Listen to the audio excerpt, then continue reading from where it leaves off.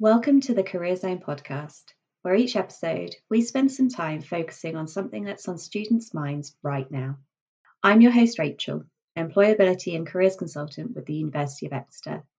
You can catch up on all of our episodes by doing all of those subscribing and following things. We're on Spotify and iTunes.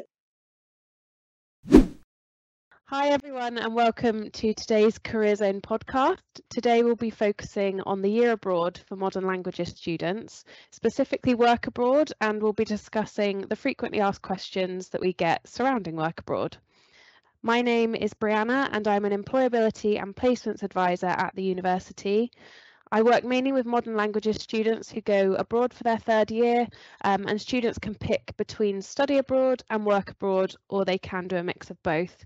So for students that are doing work abroad, I will support them in finding their placements, and I offer one-to-one support and also group delivery. Today I'm joined by Penny, who's a fourth year modern languages student who went on her year abroad last year. As well as being a fourth year student, Penny also works as a student campus partner, helping to support modern languages students throughout their year abroad journey. I've invited Penny along today to answer some frequently asked questions that we get from students looking to work abroad, and Penny can also tell you a little bit about her experience on her year abroad. Please do remember that Penny is speaking from her own experiences, so things might have changed slightly since she went on her year abroad, and everyone's experiences will be slightly different. So thank you, Penny, for coming along. And I wondered if we could just start by you introducing yourself. So what do you study? What languages do you do? And anything else you want to say? Yes, absolutely. So hi, I'm Penny. I am a fourth year student studying French and Spanish, and I went to Spain for the entire duration of my year abroad. I was in Barcelona, a small town outside of the centre of Barcelona. I was studying, I was teaching English to students of children and adults, and I did some marketing and administration roles as well. So you spoke a little bit about what you did on your year abroad, but it'd be great to hear a bit more about it. So what was your placement? How did you find it? What did you get up to? So I was teaching English mainly. That was the main part of my job. But as I mentioned before, I did a lot of marketing as well. So that was working with Instagram and YouTube. I think the company had plans to work with TikTok as well, but that was in the future. So I haven't done any work with TikTok yet. But it was mainly editing and marketing for the company because it wasn't a school, it was a language academy. So they were obviously promoting their brand and trying to increase their customers and clients.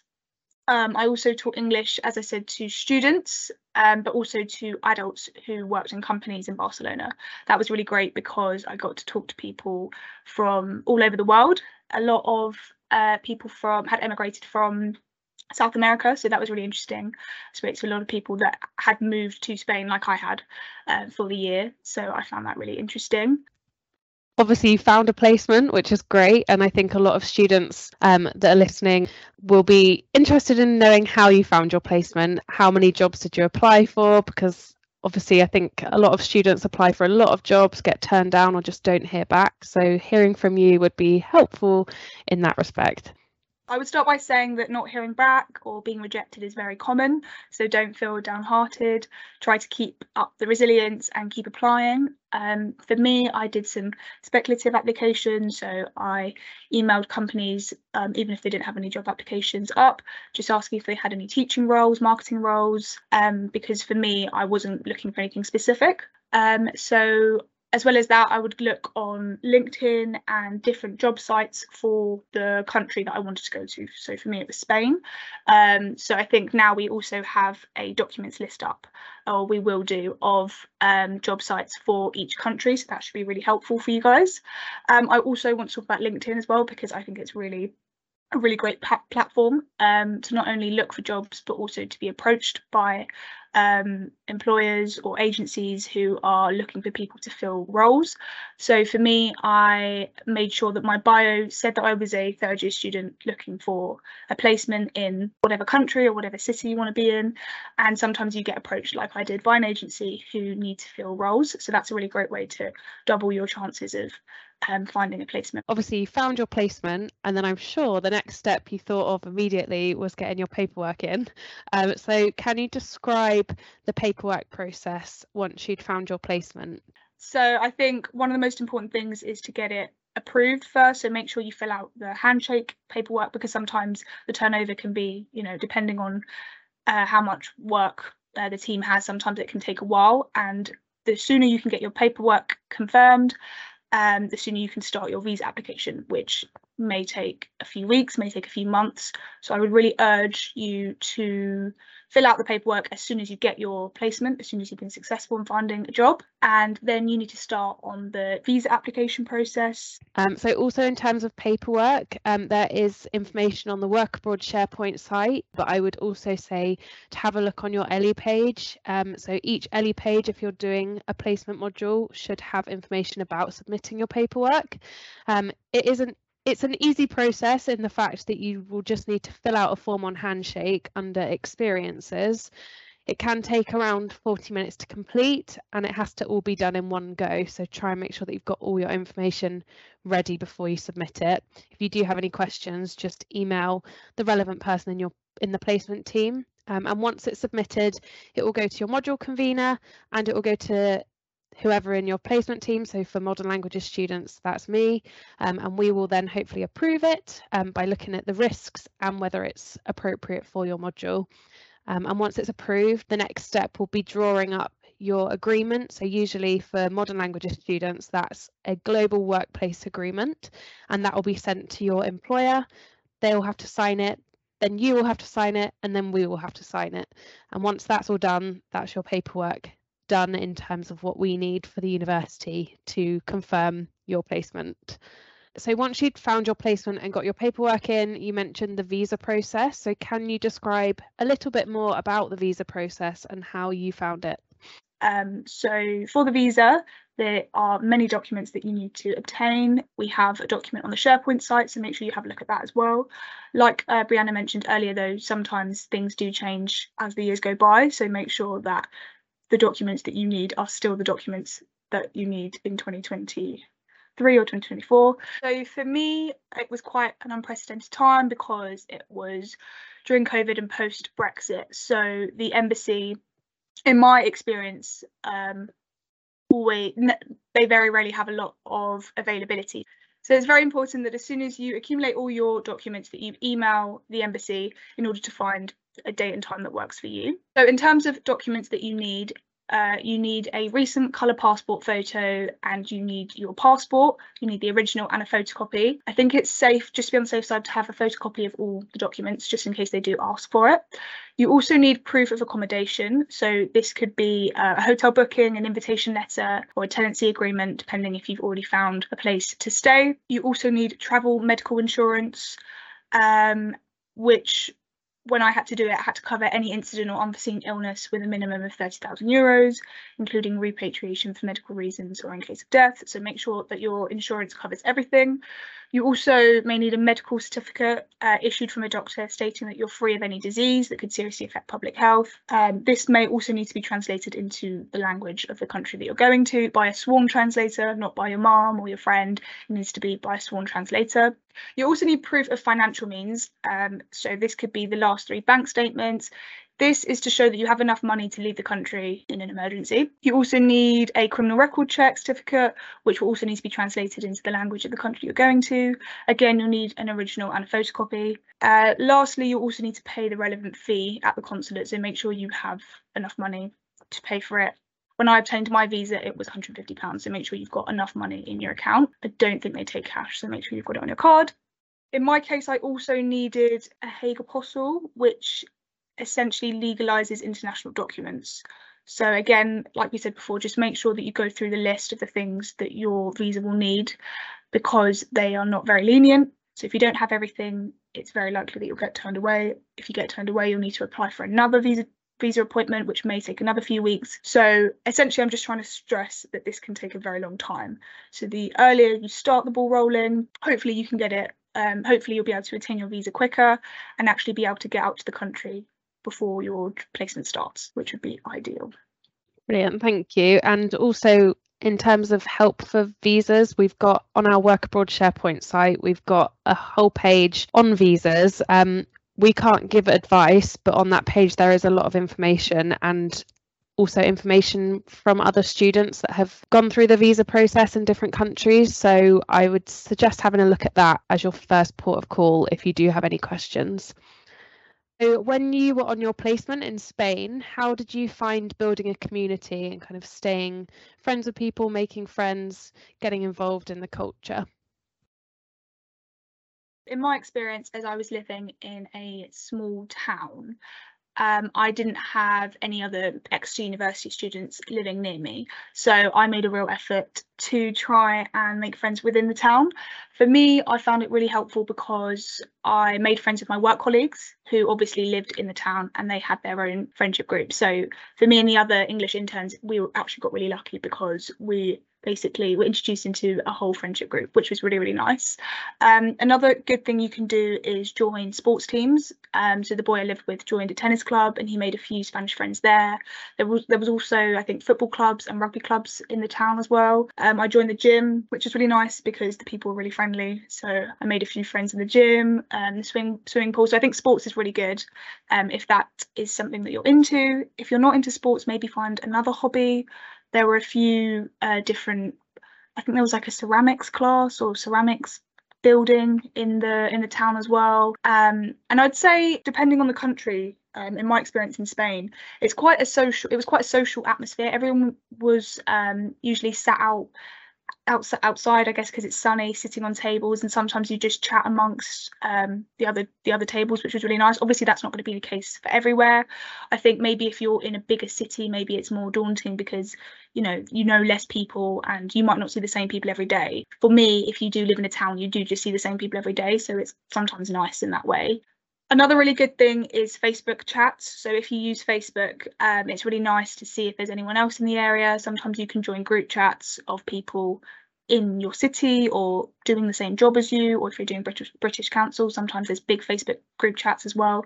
So I'd really advise joining those and meeting other people. Obviously they might not be from Spain, France, Germany, but it's nice to network as well with other English students as well. It's just about growing your network, which will make your placement a lot more enjoyable. Another way to build community is through accessing the Work Abroad student chat, and you can access this via the Work Abroad SharePoint site. And if you need to find the SharePoint site, you should be able to do this through going through your placement modules Ellie page. So if you're registered to do a placement, you should have an Ellie page for that module, and on that Ellie page there will be a Work Abroad tile, and in here is where you can find all the information. So you'll just need to fill out an MS form to get registered, and then you'll be added to the chat as soon as possible. This chat is for those students who are planning to work abroad and those who have already worked abroad, or those who are currently working abroad. It's a place for students to ask questions to other students and to share their experiences of working abroad. So hopefully, if you haven't gone on your placement yet, you can find a little community on the Work Abroad student chat, so that even before you've gone on your placement, you might know which other students are going to the same area as you, and you can link up. We also really do encourage those students who have already been on a Work Abroad placement to join the chat, as you'll be the best people to answer the questions from students who are considering it as you've been through the process. I'm sure you remember that it was quite a difficult time finding a placement and moving to another country. So any words of wisdom and advice that you can give to other students is really, really appreciated. So again, you can find information on how to join this chat on your Placement Modules Ellie page under the Work Abroad tile. So if you still struggle to find it, you can just email us at placements@exeter.ac.uk and just mention that you want to join the Work Abroad student chat. When you were on your year abroad, how did you find budgeting? Did you find that you improved budgeting as you went along? What were kind of some tips that you have going forward? So for me, I definitely made sure that I was quite careful, because obviously I was in a different country, so it would have been a lot more difficult to get out of a financial problem. Technically, I wasn't paid for my position, so I had to be extra careful. I did get a stipend, but for me, my Erasmus grant really helped me. I know this year it's no longer Erasmus, but it's Turing, so I advise you to read up on how much you're eligible for and try and budget for the whole year. So if you can work out when you do get your instalments of the grant, you can maybe work around that. If you are getting paid as well, then you can just factor that in as well. But essentially, I would just advise sort of planning it out over the year. You don't need to do day by day or week by week, but maybe if you just know how much you're getting every month or so, then you can sort of have a weekly budget or a monthly budget. Also, it's important to realise that living costs are different in different countries, so maybe it's a good idea to research that before you go out. In Spain, I think in general you get paid less, but the cost of living is cheaper out there, so it's important to factor in things like that. So this is a nice one. What did you get out of your year abroad? So on my year abroad, I definitely feel like coming back, I'm a lot more confident. I think for me, I've always struggled, especially speaking a foreign language in front of natives. I've always found it very daunting, and I've always not been very confident in my language level. I did beginner Spanish, so when I did go out to Spain, I didn't feel like I could really hold a conversation or even wanted to try for fear of being laughed at. Obviously, that's not the case. I'm sure you've encountered many international students in Exeter, and you're not going to laugh if they speak the language wrong, because you know it's not their first language. So I think for me, if I could give some advice, it would be, I know you may have heard this many times, but it's important not to let your fear or embarrassment hold you back from practicing your language, because ultimately that's what you're out there for. You need to make sure that you make the most of it, that you practice speaking to natives, even though it might be daunting. Of course, you're going to make mistakes, but I'm sure they already know you're going to make mistakes.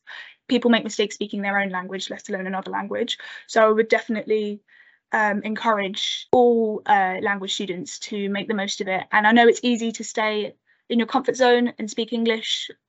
More likely than not, you will encounter a lot of people that are bilingual and will speak English, and it might be easy to just think, oh, they can speak English anyway, let's just carry on speaking English. But do not do that. And you feel very accomplished, I think, when you come away from a conversation and you've maintained the conversation in French or Spanish or German. It's a very rewarding feeling.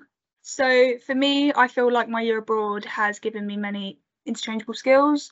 Obviously, I feel like my communication has improved a lot, because I've had to talk to people of different ages. Working in a language academy, I was working with adults, but also other interns. Also doing a teaching job, I was communicating with very, very young children, teenagers, adults. So I feel like my communication skills with a variety of ages has really increased. Furthermore, the job had a lot of tasks as well, so organisation was really important.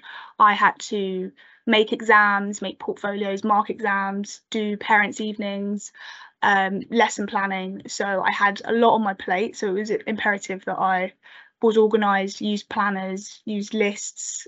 So I think for me, coming back to university, having to juggle a part-time job and my studies, I feel like I definitely worked on that on my year abroad, because I had so many tasks that I had to do simultaneously.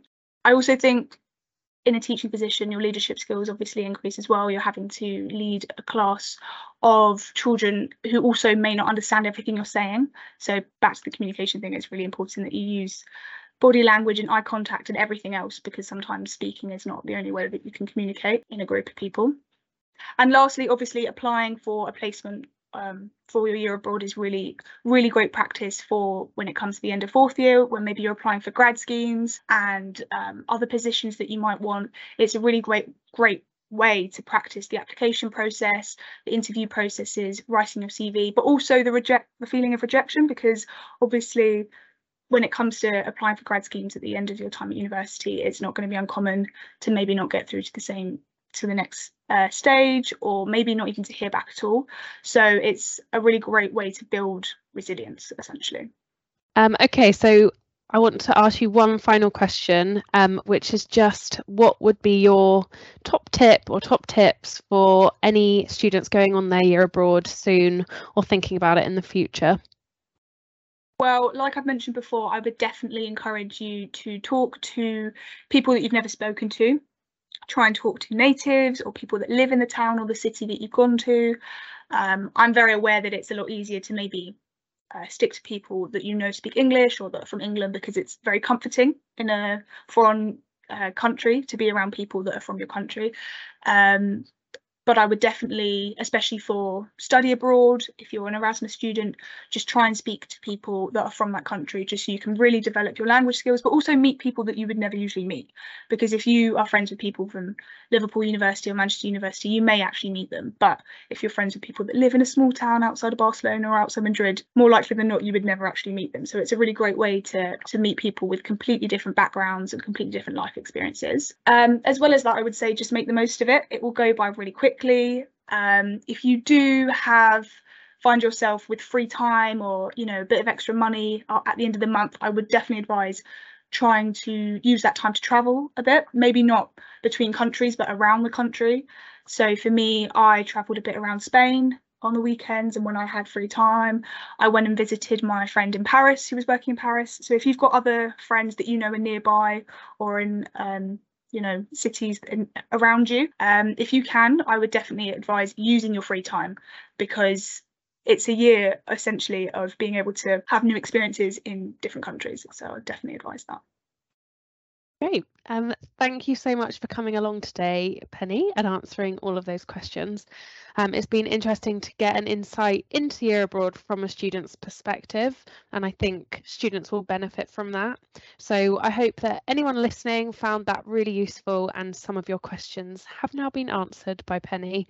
I think it's clear from what Penny said that working abroad is extremely beneficial and an exciting time. So I hope that any modern languages students who are listening are now looking forward to their year abroad. As we've said, do make use of the Work Abroad SharePoint site, the one-to-one appointments that I offer, any session delivery, and also any information on your modules ELI pages. So thank you so much for listening, everyone, and goodbye. This was the Career Zone podcast, brought to you by the University of Exeter Career Zone. Check out iTunes and Spotify to keep up with all of our regular releases.